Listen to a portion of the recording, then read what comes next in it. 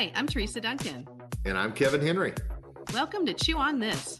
We are excited to bring you our views of current topics in the dental industry and put a little different spin on them, giving you something to chew on. If you need to jump off, be sure to check the show notes for links as well as how to get in touch with us.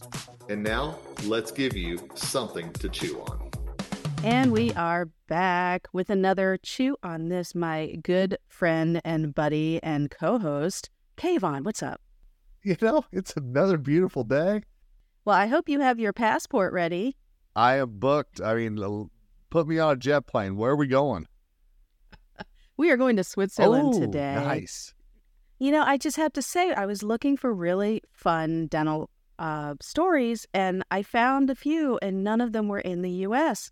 So I think the dental societies in the U.S., the dental companies in the U.S., need to up their PR game because all of their press releases and stories sound the same. But when you go over to Switzerland, it's very different. I love this idea. I'm on board with you. Let's do it. So what do you think of when you think of Switzerland? Well, I'm thinking fondue, first of all. I'm just going to tell you. I'm thinking cheese. I'm thinking yodeling. I mean, I'm thinking a lot of things. So this is hilarious because usually most people will say the sound of music, mountains, beautiful tours. You know me better than that. Come on. You went straight for the hot cheese. I get it. I like hot cheese. All right. Hot cheese. All right.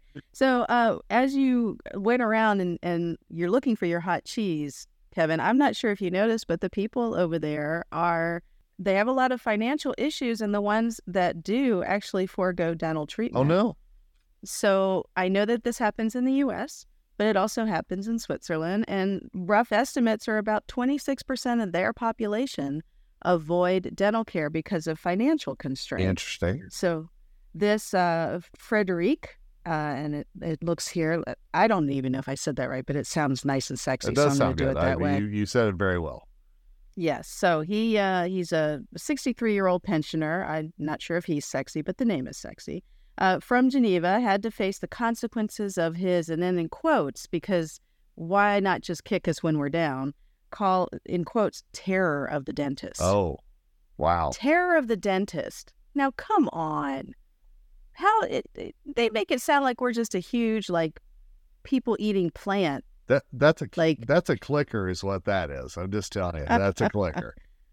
And if you're not sure what I'm talking about, a people-eating plant, there's a movie. Gosh, you know what? Now I can't remember the name of it. The Little Shop of Horrors. Thank you. Yes. My goodness. Yes. I could break into a song right now. I mean, that's fantastic.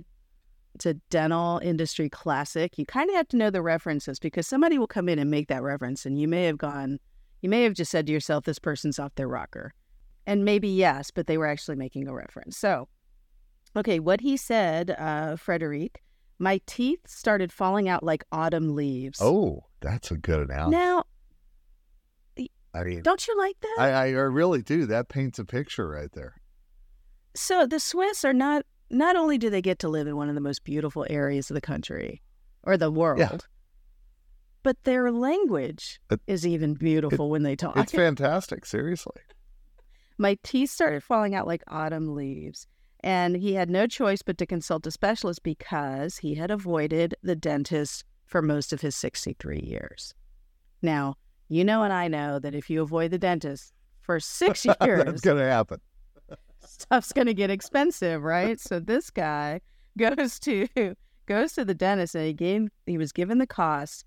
First of all, one cavity in Switzerland is about $1,000. Now, remember, there's no insurance or anything like that. So it's about $1,000 U.S. dollars, $1,000 in their currency.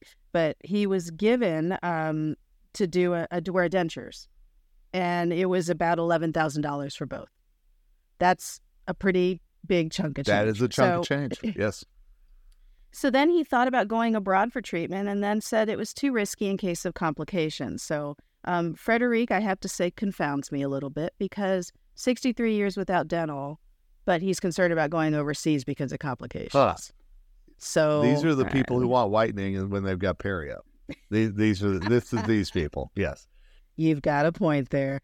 But he was assisted. He went to a university at Geneva, and there's it's an institution that trains the dentists of tomorrow. And so they did it for about a 70% discount. And then the remainder of that, he didn't even pay because there was a foundation that assists people in need from time to time. So Frederic was able to get his care, but it was done by students. And I think that's actually not a bad idea, because I don't know if you know this, Kevin, but the hands-on in dental schools in the U.S. today has really dropped. Yes. So I think it would be good to have more dental students having that hands-on, like just run them through and just do work, because I think a lot of us assume that they come out of dental school having like treated hundreds of patients, and that's not even close to the number. It's such a great point. I mean, there's three things I always wish the dental students had more of. That's one of them. The business training is another, and the third is more interaction with team members and on how to work with them. Yeah, but you're exactly right. The change in dental education has not exactly been a good change in a lot of ways, I think. I agree. And, they're probably going to be learning on more robots as time goes on, so. But there was a chart, because, I love nice pictures. I know you do. There was a chart that illustrated a study done by the Commonwealth Fund International Health Policy. Now, this is in 2020. And, the uptick in the U.S., there's been a lot more activity in the U.S., but I don't think it makes up these numbers. So it basically measured the percent of the population who in the last 12 months forego treatment for cost reasons. Reasons, okay? Number one on the list was, actually, I should make you guess. What's number one on the list? Which country? Oh, boy. Which country? Yeah, which country? Also the UK. UK is surprisingly not very big on this list, But actually. I know they forego dental care often, which is a whole other story. But anyway, okay. All right. It is the New Zealanders. Oh, my goodness. 37.1% of their population. That's huge. That is big. 37.1. So these poor hobbits not getting the dental care that they need. That's a shame.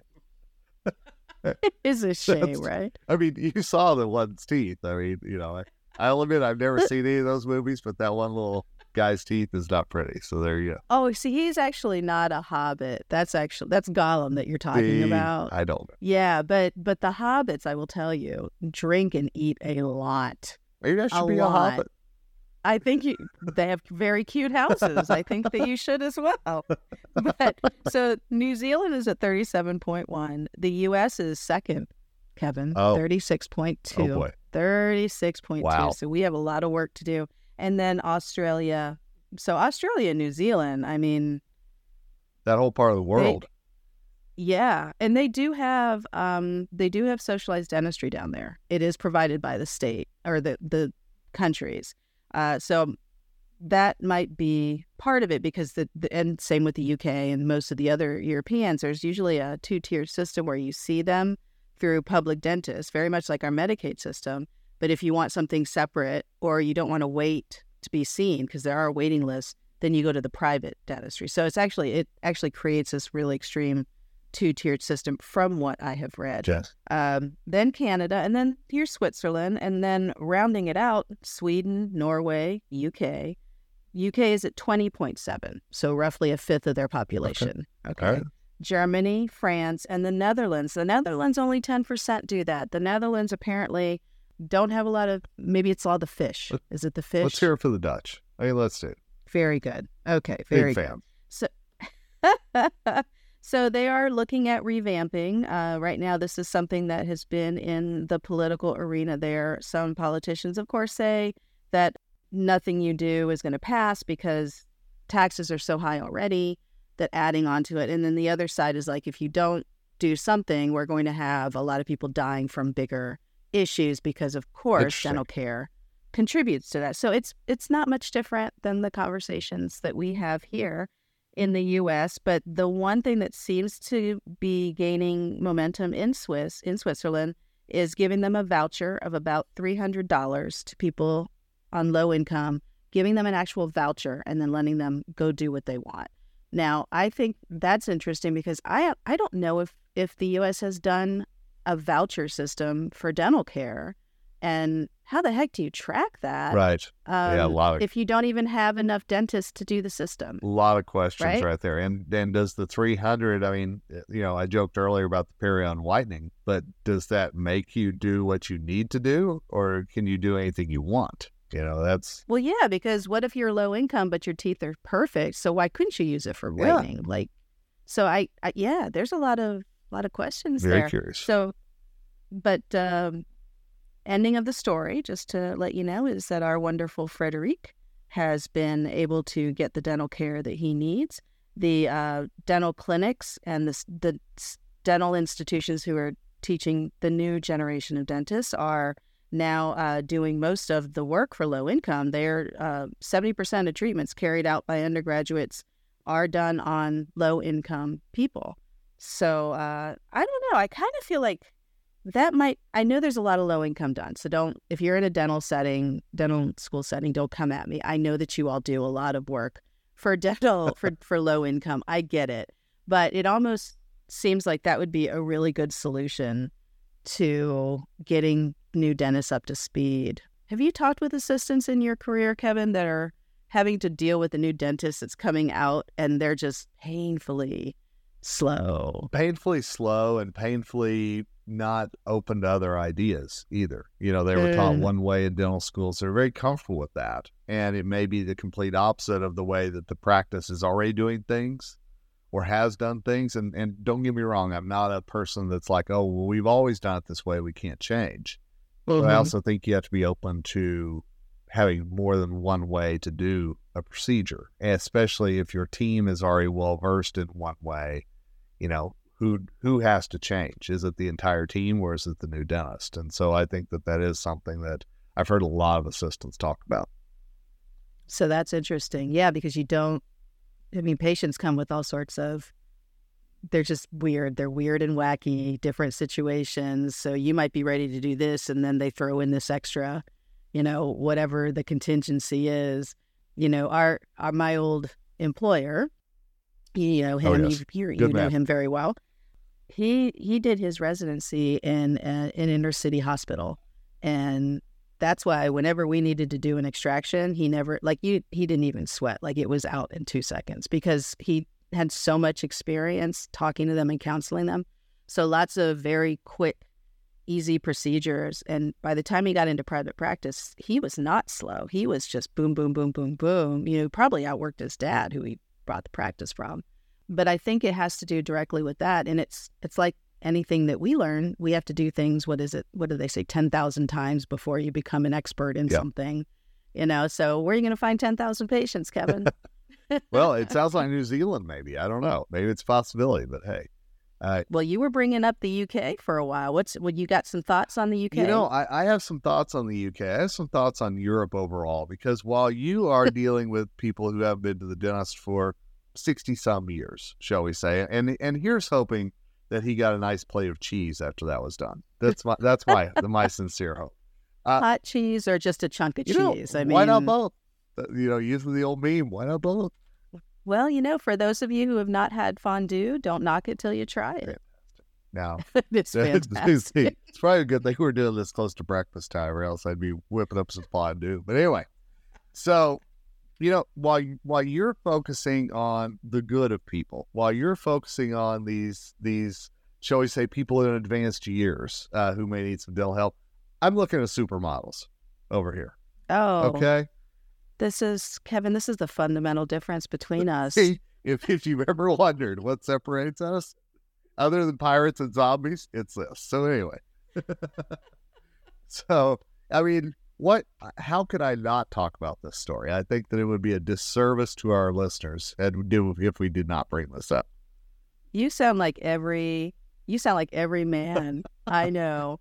And I love them for it. I'm not man bashing, but it's like, when somebody has on a very attractive outfit, sometimes the man that I'm with will turn to me and say, how can I not look at that? It's right in front of me.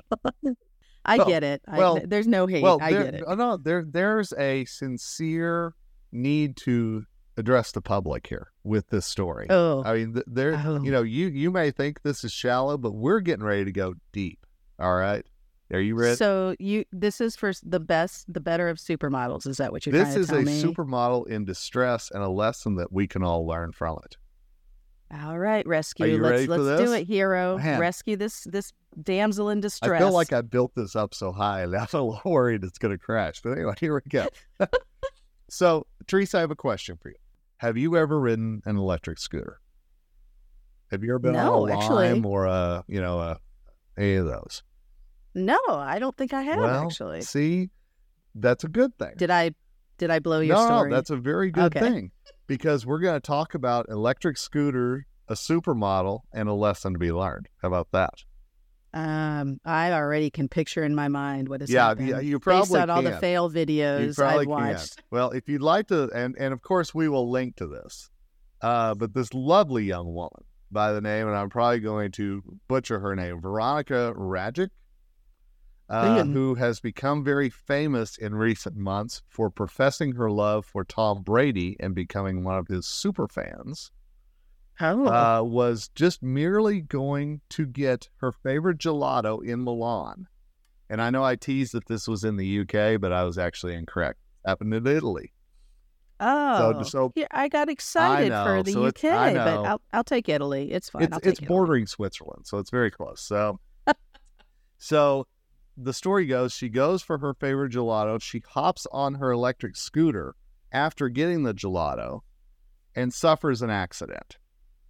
She goes face first into the concrete off the electric scooter, and there are the photos that you will see here. And in her, what she says, busted up a couple of teeth and suffered a concussion and was taken to the hospital. Oh my gosh, that sounds awful. It is. So there's this whole drawing and everything that you will see about how that there was a crosswalk that she was going across, and there was a grate in the middle of the crosswalk, like where rain would go down or anything else. And apparently it was painted white, and it was slippery. Now, this is her story. So she slips on that, and suddenly she's face first on the concrete there in the street. I would have thought that maybe she bumped into someone who just was struck by staring at her, because you can't not look at it. Well, apparently the grate reached up and grabbed her scooter, and that was that. So she has talked about her story. She has, and let me make sure I get this right, the Instagram followers that she has, and I know this will probably surprise you. I believe it's 14.5 million followers on Instagram. I believe that. Are you serious? Or I'm sorry, 5.1 million followers. Sorry. But still, yes. Like, I'd never even heard of this person, and apparently the rest of the world has. Apparently the rest of the world has. So 5.1 million, and she did a lot of selfie videos in the hospital in Milan talking about this incident. Of course she did. And so Teresa, here's what I did. I could have stopped shallow, but again, I went deep, because it is something that is becoming a very big thing with e-scooter injuries. And I don't know if you're aware of this or not. No, but, I had no idea. So the University of Minnesota actually did a study. See, you didn't think I was even going to talk about a study when I started talking about supermodels, but here I go. Minnesota? You betcha. I listen, I'm very proud of you, Kevin. You're going academic with this. This is great. So over from 2018 to 2019, okay, now that's a little bit back, granted, but there was a 130% increase in people who said that they actually used an e-scooter to get around. Wow. At the same time, they are finding that the number of incidents leading from these scooters are going through the roof. And one thing that they are finding, which is very interesting, and again, tying back in here, and I'm just going to read from this. Researchers found that males had a greater risk of being involved in an e-scooter crash, likely because they were generally more frequent riders, and I love this part, had fewer perceived concerns about safety. Yeah. Well, look, I'm riding it one-legged. Look at me. Yep, I could see that. And you don't say. And we're more, and here's the better part. And we're more prone to risk-taking behaviors while riding. Okay? So that's the male side. But perhaps here's the interesting side. And again, tying back into our damsel in distress. Females had a 1.5 times higher risk of being involved in an e-scooter related injury crash than males. Really? So while males may crash, it's actually the women that get hurt more often. And the researcher said, and I quote, "This may suggest a need to examine potential e-scooter design issues that may not adapt well to female riders, such as handlebar height, center of gravity, and required upper body strength." So my first instinct is to go, oh, the bikes are sexist. Of course they're sexist.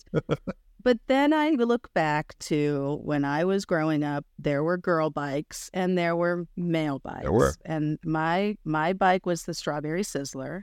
And I had the banana seat and I had the things that hung from the handlebars. So they were designed differently. So I can't initially just poo-poo this because there is some merit to that. I actually was thinking it was because the females may be doing more selfies as they ride. And that's possible as well. And from what I understand, our supermodel was not doing that at the time, just merely going about her business. So are you suggesting that we should be on the lookout for e-scooters, more teeth being cracked open because of this? You are reading my mind. I'm thinking, now you tell me what you think here. I'm thinking that you have a very famous person who has just gone through an e-scooter injury.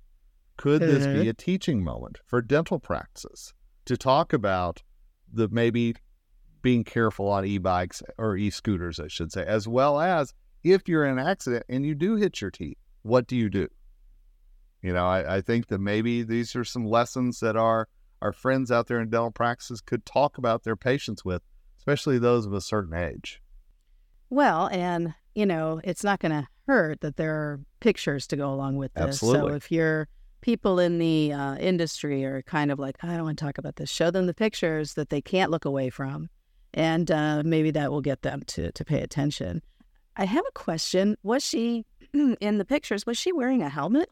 You know, that's a really good question because you don't see any pictures of her, and I don't think it said that in the article. But you don't see that. Yeah, you only see the face in the hospital.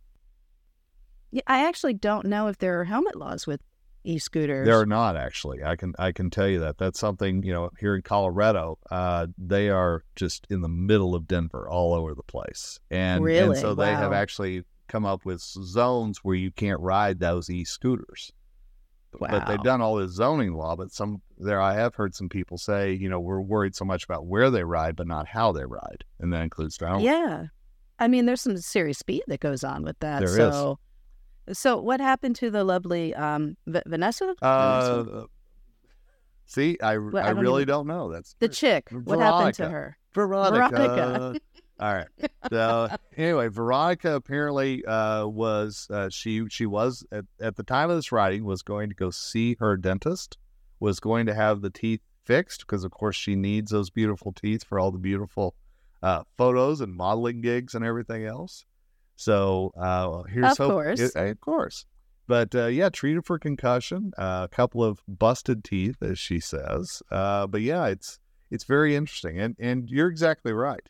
Because I can tell you, I've ridden on scooters plenty of times, and there's never unless you bring your own helmet, you don't have that option. It's not like if you're walking down the street and there's a Lime scooter right there, that it has a helmet along with it. You're basically, tapping your phone to make it go, and boom, you're gone.